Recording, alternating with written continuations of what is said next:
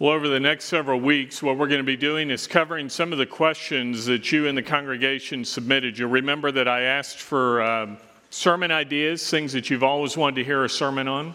And one of the topics that came up several times was that of the end times, that of prophecy, various things related to that. Now, because 1/4 of the Bible deals with these events, we obviously can't cover everything, especially in one message. So we're going to come back next week and look a little deeper in some of the other events that are to come. But there's a passage in Daniel chapter 9 that's considered to be the backbone of prophecy. So I'm going to invite you to turn in your Bible to Daniel chapter 9, because in Daniel 9:24 through 27, we find what is popularly called the 77s of Daniel. Now, if you look at the first part of Daniel chapter 9, what you'll find is that Daniel had been praying and trying to determine what the future looked like for his people, the Jews. Now, God showed Daniel through the scriptures that their time of captivity was coming to a close, and then what God did was reveal to him some additional events that would be coming, things that were very significant, obviously, for them and us today. Now, after that, God sent the angel Gabriel to show Daniel what would happen. And maybe you're sitting here this morning going, prophecy. I don't like prophecy. I don't like the end times. Do we really need to talk about this? Well, let me tell you something. If you're somebody who doesn't get excited about prophecy, this passage should still excite you. And I'll tell you why at two different levels.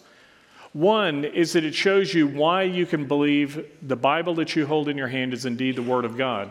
Now, in 2 weeks from today, we're actually going to be going into where did we get our Bible? Because people are often asking that. How do we know this is the Bible? How do we know it's accurate? What about the contradictions? What about all the different versions? So in a couple of Sundays on the church picnic day, we're going to be talking about where did we get our Bible? And what a passage like this tells you is why you can trust the scripture that you hold in your hand. The other thing that a passage like this shows us is why we can know that Jesus Christ is the promised Messiah. God said there was a very specific window when the Messiah would come. And what a passage like Daniel 9 shows us is either the Messiah has come and some people have missed him, or friends, he's never coming. He either has already come or he's not coming. And what we find in a passage like this today is that Jesus was indeed the Son of God, the promised Messiah. And you'll understand more as we go into this passage. In Galatians 4:4, we're told, "But when the fullness of time came, God sent forth his Son." And as we look at this passage today, what we're going to do is at times go into a great deal of depth. Now, I know there's the risk that your eyes will glaze over and you'll kind of want to check out, but stay with me. And what you'll understand is the precision of this prophecy. This isn't one of those vague prophecies where I can just tell you, oh, there's going to be a plane crash next year. This is something that God revealed 570 years before it happened. And he revealed the very day, as you'll see, that the promised Messiah would come almost 600 years before it happened. As I show you the various slides that are going to be up here, I don't want you to feel like you have to fervently try to copy down notes. These will be on our website under the sermon area, as they always are, so these slides will be there for you to review, and you can download those at your own leisure later. As we look at Daniel 9, verses 24 through 27 tell us this. 70 weeks have been decreed for your people and your holy city to finish the transgression, to make an end of sin, to make atonement for iniquity, to bring in everlasting righteousness, to seal up vision and prophecy, and to anoint the most holy place. So you are to know and discern from the issuing of a decree to restore and rebuild Jerusalem. Until Messiah the Prince, there will be 7 weeks and 62 weeks. It will be built again with plaza and moat, even in times of distress. Then after the 62 weeks, the Messiah will be cut off and have nothing. And the people of the prince who is to come will destroy the city and the sanctuary. And its end will come with a flood. Even to the end there will be war. Desolations are determined. And he will make a firm covenant with the many for 1 week. But in the middle of the week he will put a stop to sacrifice and grain offering. And on the wing of abominations will come one who makes desolate, even until a complete destruction, one that is decreed, is poured out on the one who makes desolate. Now, you'll recall that Daniel was trying to understand what was going to happen to the Jews. So as we read this, and you see in verse 24, your people, God is talking about the Jews. And the holy city refers to Jerusalem. And what God says is that 70 weeks have been decreed. Now, in order to understand what this prophecy is talking about, we first have to establish what the word week means. It's the Hebrew word shavaim, which means 7. Now, here is a actual part of the passage that you see in Daniel chapter 10, verse 2. Now, Hebrew, you read right to left, not the way that we read English. And so when you look at the passage, what it literally says in the Hebrew text is mourning 3 weeks, days. We translated Daniel had been mourning for 3 weeks. Now, the reason I'm showing you this is because when you see that word shavaim, that 7-day week, it can be used in the scripture to refer to different sevens. If you look in the book of Daniel, this word is found 8 times. 6 times are here in chapter 9, 2 more times are in chapter 10. Now, the 2 times that it's used in Daniel chapter 9, well, actually here, what we find is it refers to a 7-day week as we typically think of it. As you look at this slide, you see that last word is Yom. You hear about Yom Kippur, the Day of Atonement. So what that's saying is literally weeks of days. So what we know there is when we see the word weeks, it's referring to the way we think of it, 7 days. But in other places in Daniel, it's not referring to a 7-day period. Like here in Daniel 9:24, what we see is that it is said to be shavaim, weeks, followed by a Hebrew word that denotes a number. It's 70 here in verse 24, or it's 7 and 62 in verse 25. So what Daniel 9:24 literally says is shavaim, shevaim, 7 70s he is decreed. Now, it's not 7 days of weeks. Yom is not there. And again, some of you are going, I'm lost already. What I want you to understand is why when we see weeks, and we're talking about the 77s of Daniel, we're not talking about a week, but we know it's a period of 7. Now, specifically, what is this 7? Now, he's not speaking of 7 days. What he's talking about here is a 7-year period. And we're going to see in a minute the last 77 is the tribulation period. And that is a period that lasts 7 years. Now, how do we know it is 7 years? I've told you why we know when it's days. Well, as you look in the scriptures, the 7 70s are referred to as a time times and half a time. You see that in Daniel 7, Daniel 12:7, Revelation 12:14. Now, scripture you always use to interpret scripture. So when it's talking about this period of a time times and half a time, it's equated with 1,260 days there in Revelation 11:3 and 12:6, which is equated with 42 months in Revelation 11:2 and 13:5. So you see, Scripture is telling us the 7s we are dealing with here are a 7-year period. Now you'll notice I call it a 360-day prophetic year. We are based upon a Gregorian calendar that has 365 days in a year. But the Jewish calendar used 360. So when we're going through the passage here and we're dealing with the time period here, we know the specifics that we're dealing with. Now, as we're talking about the number of days here in this glaze factor, I'm reminded of what Chuck Swindoll once said.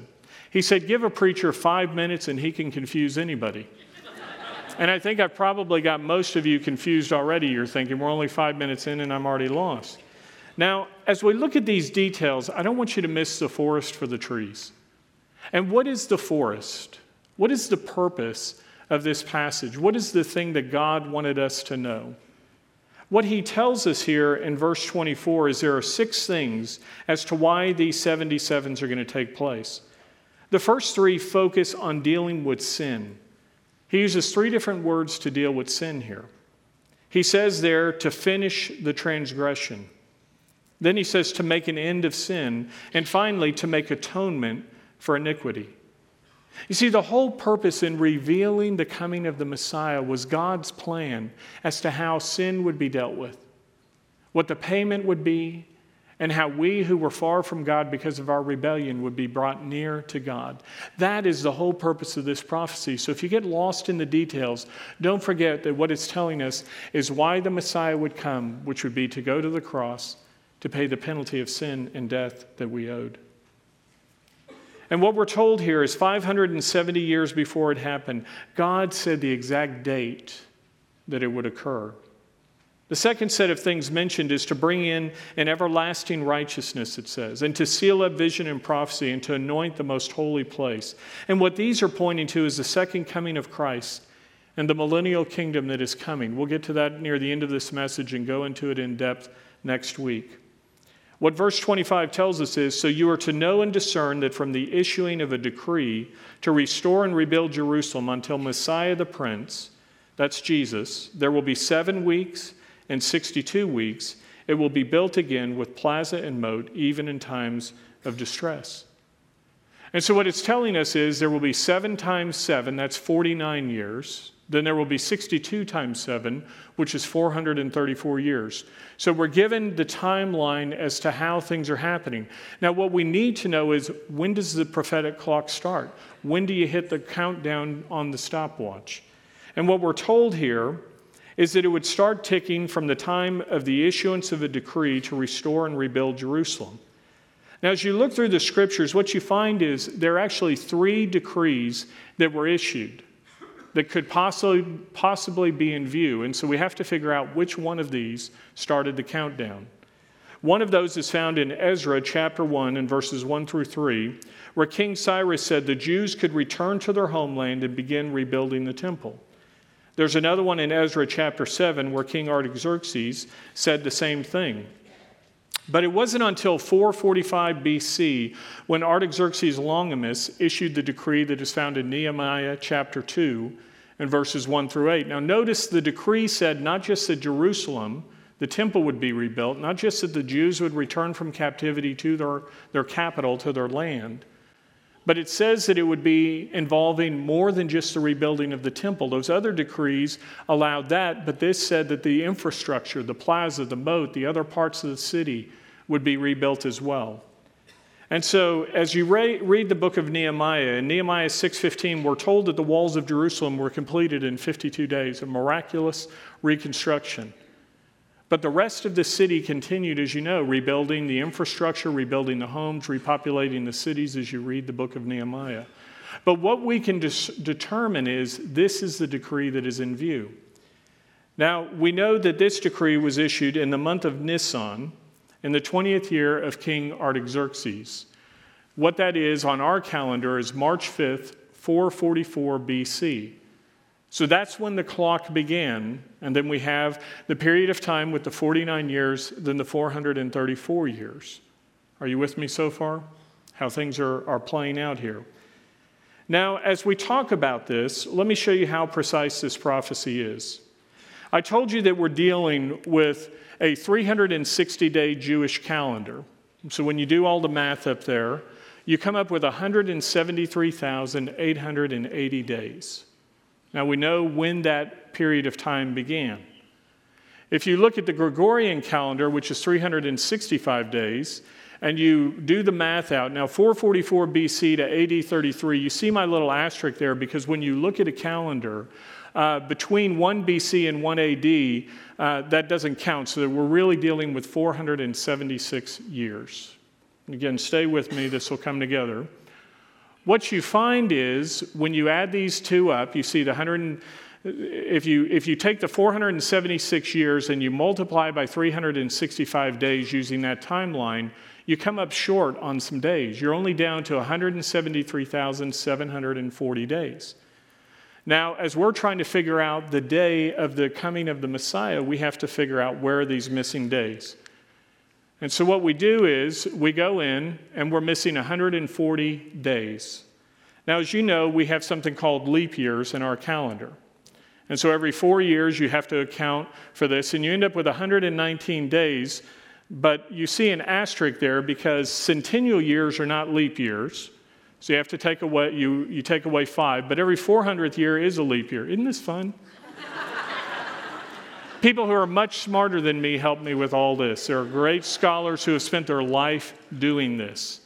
So as we add all this up, what we find is we found 115 days. So we're still missing 25 days. Now, we know that the decree was issued on March 5th. So 25 days later would be March 30th. And as we look at our calendar, we find March 30th, 33 AD would be when the Messiah would come. Do you know what happened on March 30th, 33 AD? Palm Sunday. What we celebrate is you look at the scriptures as they've gone back and looked at the Passover and the historical records of when Jesus was here and on. They find on March 30th, 33 AD, it was Palm Sunday. You look at Matthew 21, Mark 11, Luke 19. It speaks of the coming of Jesus Christ on that day. You recall as Jesus was entering Jerusalem, the crowds were shouting out, "Hosanna! Blessed is the King who comes in the name of the Lord." Now the word Hosanna, we sing that. And what you may not know is that is actually a prayer. If you look at the Psalm of Ascents, where this is found, Hosanna literally is interpreted, save now. They were praying, Lord, save us now. And what we do is we sing it as a fulfilled praise. Hosanna, God saved us. It's a song of praise. Thank you for your gift of salvation. So as Jesus was entering into Jerusalem in advance of the Passover, the people were crying out, Hosanna, the Messiah, save us. And you recall the religious leaders were upset and were saying, stop the people from saying this. This is blasphemy. And Jesus said, if they don't cry out, the stones themselves will cry out. What Jesus said in Luke 19, 42 through 44, it says Jesus wept at that time. And he said in Luke 19, if you had known in this day, even you, the things which make for peace, but now they have been hidden from your eyes. For the day shall come upon you when your enemies will throw up a bank before you and surround you and hem you in on every side and will level you to the ground and your children within you. And they will not leave in you one stone upon another because you did not recognize the time of your visitation. Jesus is speaking of what would happen to Jerusalem. In 70 AD, just a few years later, the Romans would come in and they would level the city of Jerusalem. And Jesus said, why? Because you missed it. You missed the day of your visitation. Now we're thinking, how in the world would anybody know? The Pharisees, the Sadducees, the religious leaders were those who studied prophecy. They were those who knew what we know today. They could have looked back and said, this is what is coming. In Zechariah 9:9, we're told, rejoice greatly, O daughter of Zion. Shout in triumph, O daughter of Jerusalem. Behold, your king is coming to you. He is just and endowed with salvation, humble and mounted on a donkey, even on a colt, the foal of a donkey. And Jesus fulfilled that as he rode into Jerusalem on that unbroken colt, as you'll recall. And Jesus said, you missed it. Through my prophet Daniel, I revealed to you when I would come, and yet you refused to see the day. As we know from Bible and the history, a few days after these people were shouting, blessed is the King who comes in the name of the Lord, they were shouting, crucify him. Daniel 9:26 said the Messiah would be cut off. The Messiah would be crucified. It says, then after the 62 weeks, so we see the timeline, it's saying when this day comes, after that, the Messiah will be cut off. And Jesus was crucified on Nisan 14, AD 33, or Friday, April 3rd, 33 AD on our calendar. Jesus was rejected and cut off just as the prophecy predicted. And I want to remind you as you look at this, this is not some vague prophecy where I say, yeah, next year some plane's going to crash. This spoke of all the specifics, all the details down to the very day, which is why, friends, you can look at the Bible in your hand and you can know this is indeed the Word of God. Jesus proved it not just through this prophecy, but by the fact that 3 days after he was crucified, when he was buried in a tomb, we know from the scriptures as well as history that the tomb was empty. Jesus rose from the grave. He proved that he was indeed God, that he had conquered sin and death. He walked on the earth for 40 days, showing himself to more than 500 witnesses. And then he ascended into heaven where he is seated at the right hand of God the Father, waiting for the time to return to the earth. The Jews rejected their promised Messiah. So what happened is the countdown clock has paused. At this point, after Jesus was crucified, we've entered into what theologians call the church age. The church age began in Acts chapter 2 at the day of Pentecost. And the church age will end at an event that is called the rapture. The rapture, the word rapture is rapturo from Latin, which means to be caught up. It's out of 1 Thessalonians 4. We will be caught up to meet the Lord in the air. Now, you'll notice I've labeled this the pre-tribulational rapture. Now, I know there are possibly people here today that hold a different view. They say, well, the believers will go through the tribulation. But as you look at these various passages that I have listed here, and all of these are not exhaustive, but as you look at 1 Thessalonians 1:10, let me start with 1 Thessalonians 4:13 through 17, that speaks of this event called the rapture, if you've never heard of it. It says, "But we do not want you to be uninformed, brethren, about those who are asleep, that is, those who have died."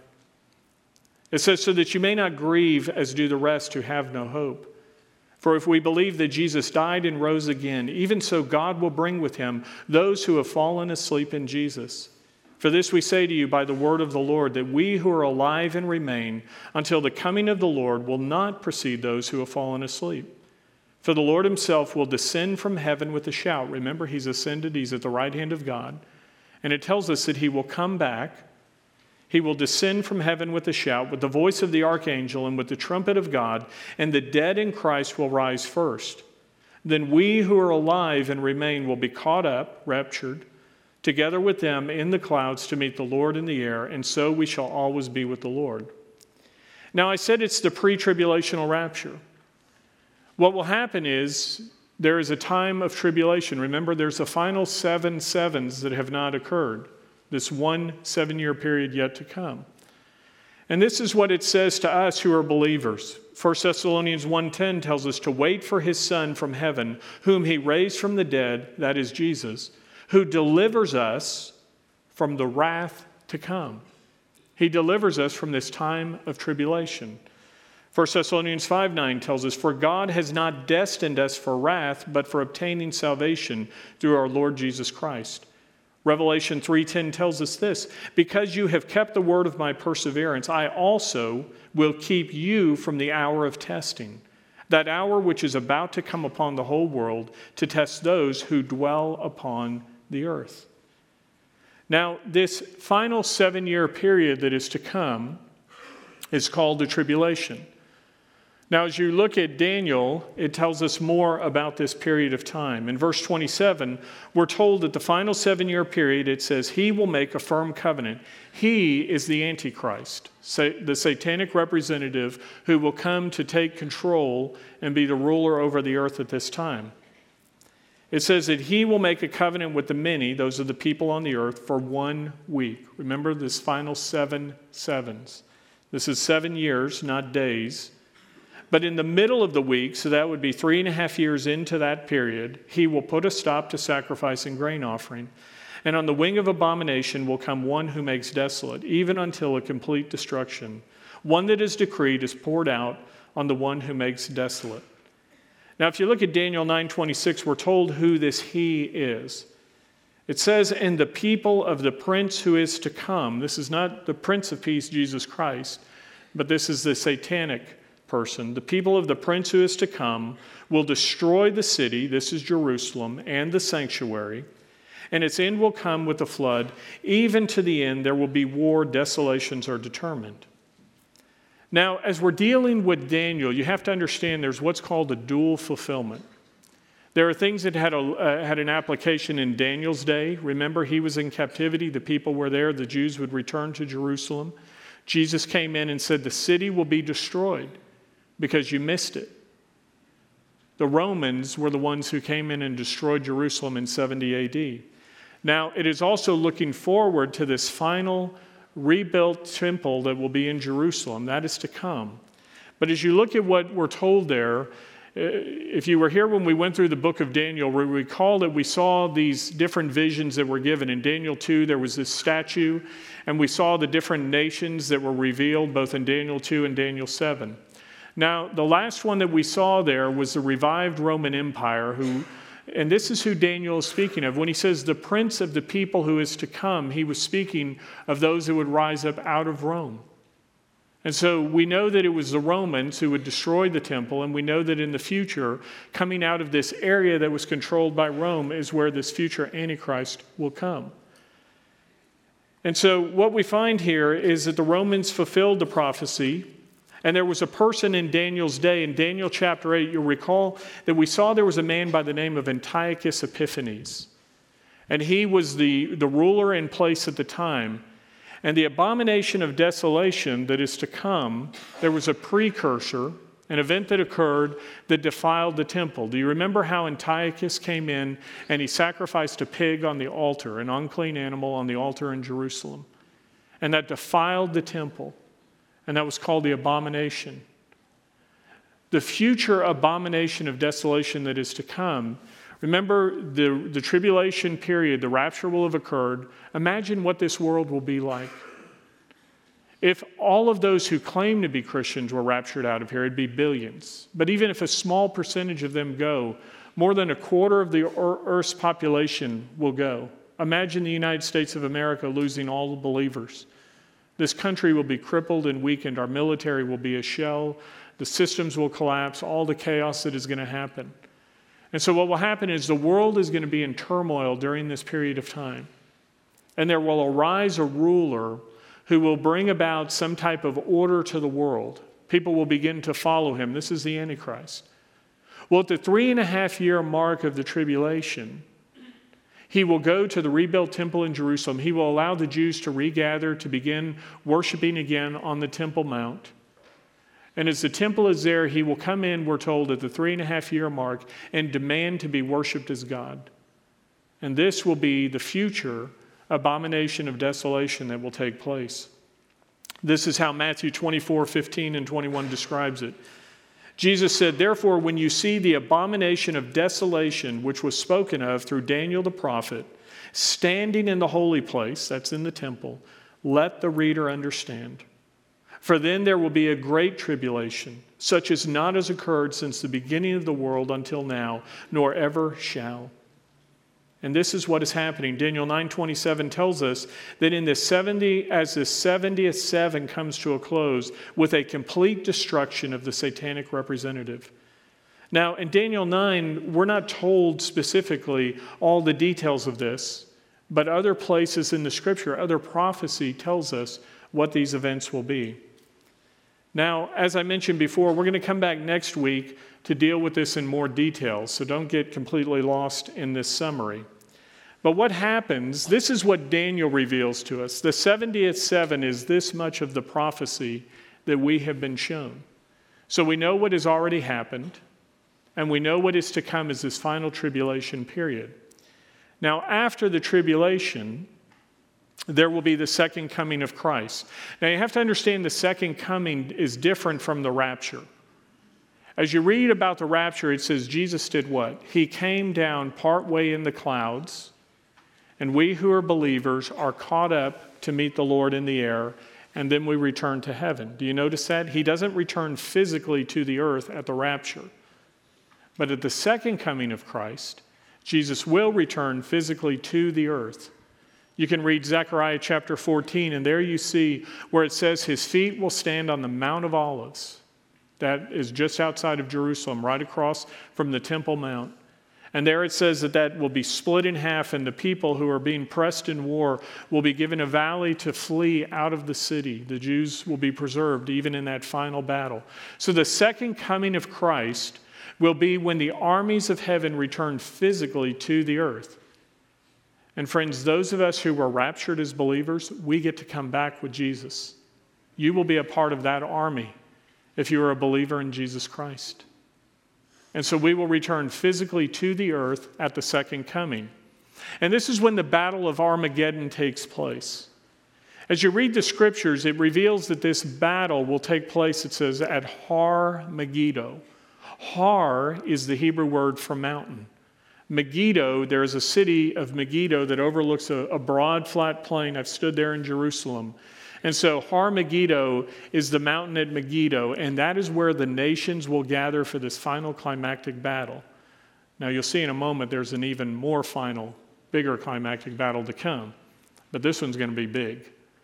And so the Battle of Armageddon, this takes place. Now, what I want you to notice is in Revelation chapter 20, verses 2 through 3, what we're told is Satan is bound. Satan, remember, has been this world ruler, his representatives, and he had been ruling the earth at this time. But what God is going to do is seize him. An angel will throw him into what is called the abyss. He will be chained. And he will be bound, as you read Revelation 20, for 1,000 years. This is what is called the millennium. Again, we get these words from Latin. Millennium means 1,000. If you read there in Revelation 20, it is actually, the Greek word is kailia, which means 1,000. But it tells you 7 different times this period of time will last for 1,000 years. Now, we're going to cover this more in depth next week, but let me just give you a taste of what happens. Remember, we who were physically in heaven return to the earth. Now, there's something called the New Jerusalem. It's this heavenly city, we'll talk about that next week, that is hovering. So we who were raptured believers have gone to heaven, have received our new permanent resurrection bodies. We will be coming and going from the New Jerusalem to earth. Last Sunday, we talked about the rewards we as Christians are given during the eternal kingdom. This is part of the reward. We will be ruling with Christ. Jesus will be physically seated on the Davidic throne in Jerusalem. The Messiah will physically be present in Jerusalem. People will see him. The nations will be coming before the Messiah. And during this 1,000-year period, remember the tribulation, many will die during that time. All the Christians were raptured at the beginning of the tribulation, but the Bibles are not raptured. There will be people. If the rapture were to happen this moment at Wayside Chapel, I'm sorry to say this, but I believe there would be people left sitting in the pews around. There will be pastors in some places that will be standing in the pulpit going, "Where'd my congregation go?" Because they were not truly believers in Jesus Christ. They had information, but they never had transformation where they received Jesus to be the Lord of their life. So there will be people who will be left behind who know the truth, who will come to faith in Jesus during the tribulation. In fact, the scriptures say that there will be many, many who will come to faith in Christ. Now, it will be a terrible, terrible time. Many of those will be suffering and martyred. The martyrs that will be piling up during that time are enormous. But at the end of the tribulation, when the Battle of Armageddon takes place, all of the unbelievers will be judged and wiped out. Satan will be thrown into the abyss. These non-believers will be wiped out, but those who were surviving Christians will go into the millennium physically. Are you with me? We have 2 things happening. We have those of us who are resurrected in our permanent bodies. You have others, just like we are today, that physically go into the millennium. Guess what? For 1,000 years, they are marrying and having children, and those children are having children, and those children are having children. So for 1,000 years, people are being born on the earth. Some of those will come to true faith in Christ. Others of those will simply be giving lip service to him and will not receive him as the true king. Isn't that amazing? People say to me all the time, if Jesus would just appear to me, I'd believe. And I tell them, no, that's not true. They will see him seated on the throne.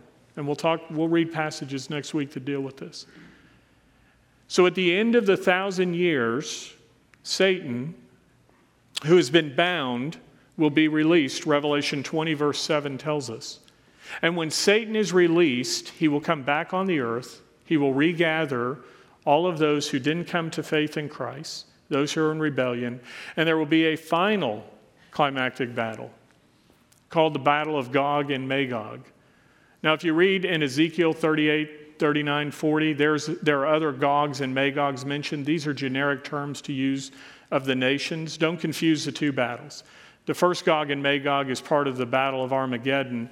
This one that you read in Revelation 20, verses 7 through 9, is this final climactic battle. And it's not really going to be a battle. Jesus is going to go, "You're gone."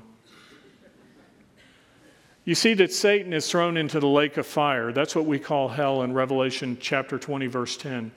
So many people think that Satan runs hell.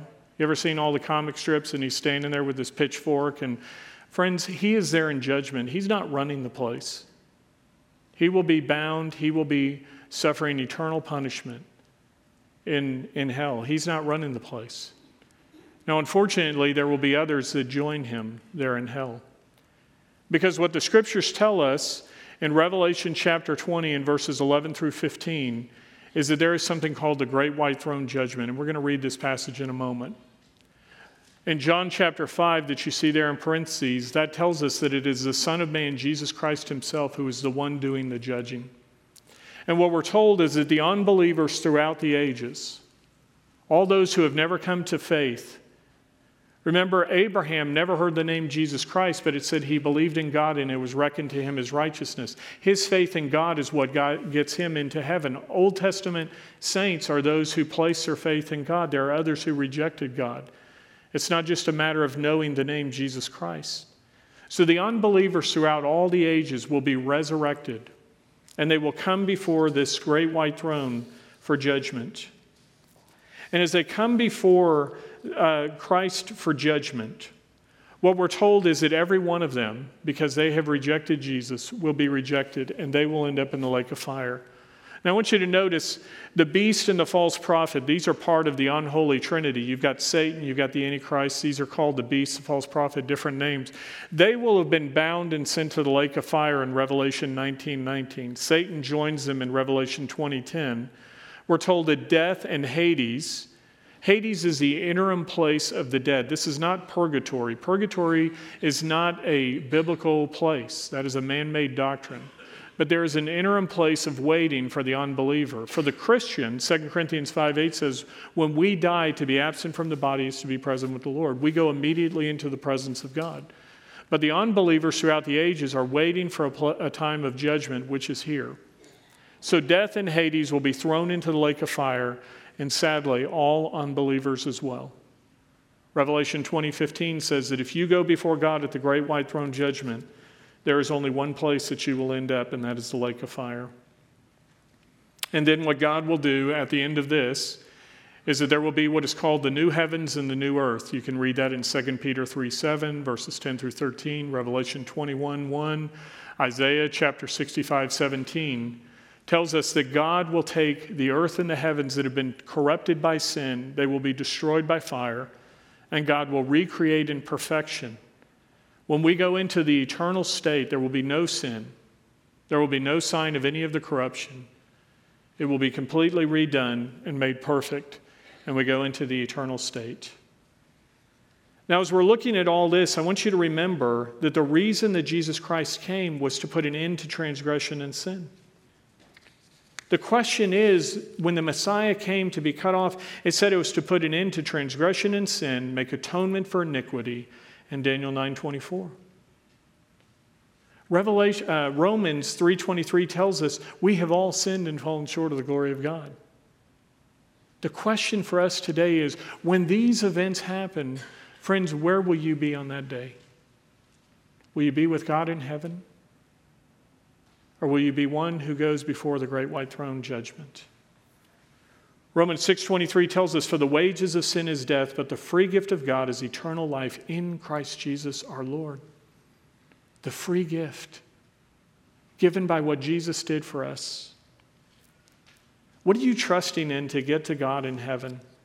If you think you can get there by the way you have lived your life, I want you to look at Revelation chapter 20. Turn to the last book in the Bible, Revelation chapter 20. Because this is what it tells us in verses 11 through 15.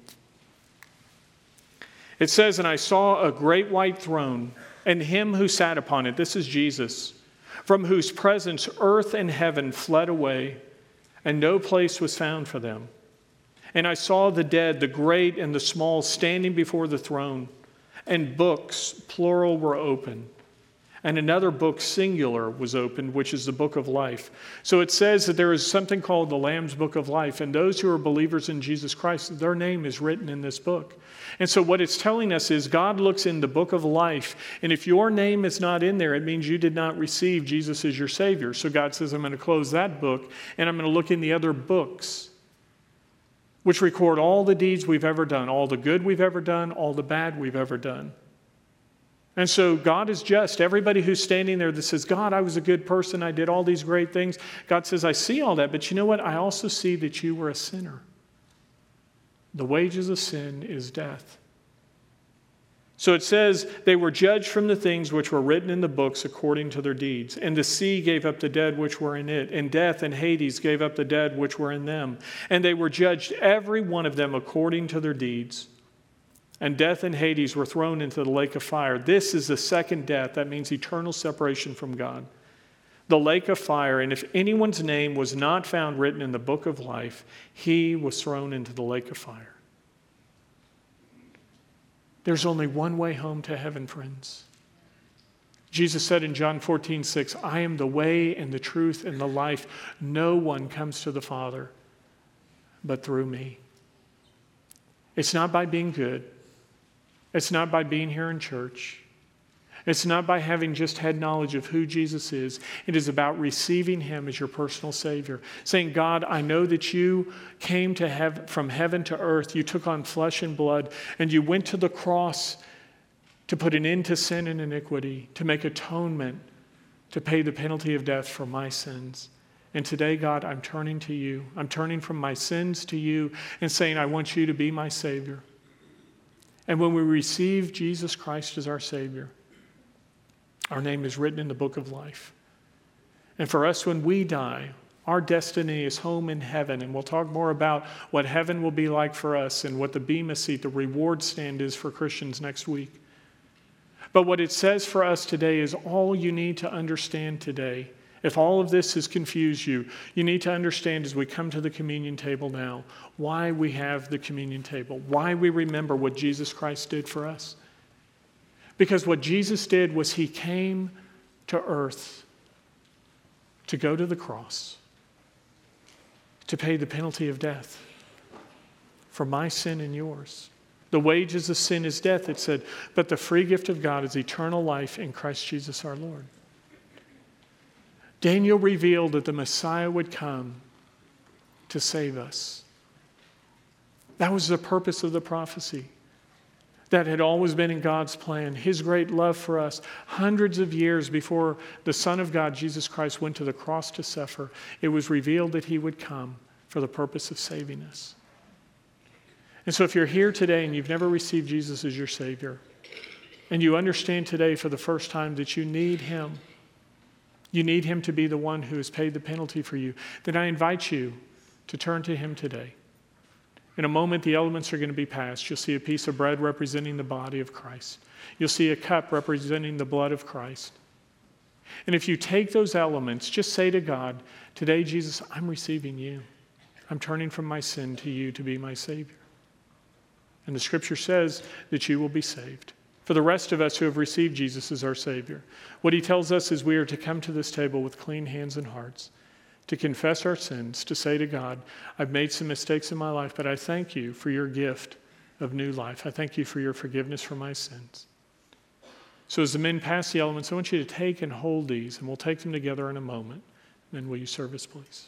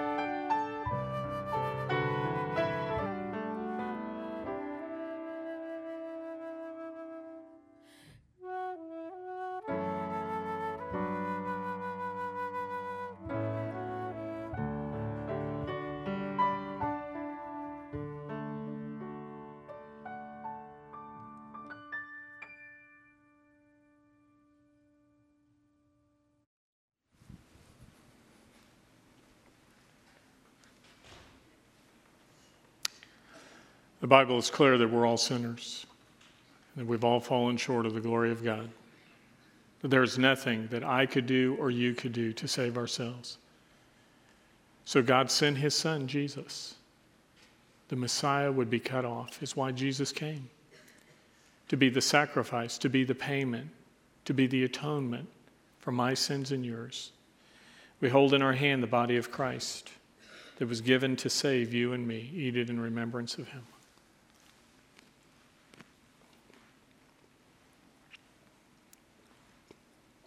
We have in our hand as well, a cup representing the blood of Jesus.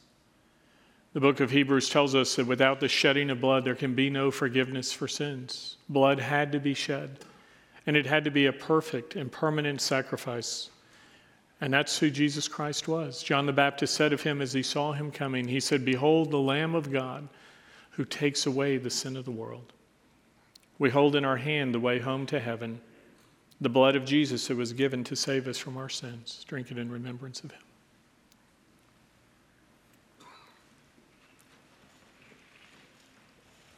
Will you join me, please, as we close in prayer?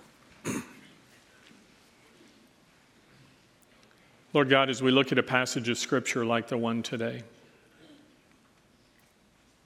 it can be one that can be confusing at a human level. It can be one that is hard to grasp at other levels. And yet it is one that can blow us away to show us why we can have confidence in you.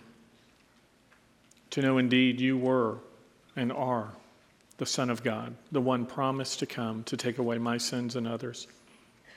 I pray, Lord Jesus, that if there's anyone here today who is still considering whether you are the Christ, the Messiah, that today would be the day where they would come to understand that there's no way anybody could make this up. There's no way that anybody could manipulate the prophecies of the past. That there was only one who could be the Messiah, and that is you, Jesus.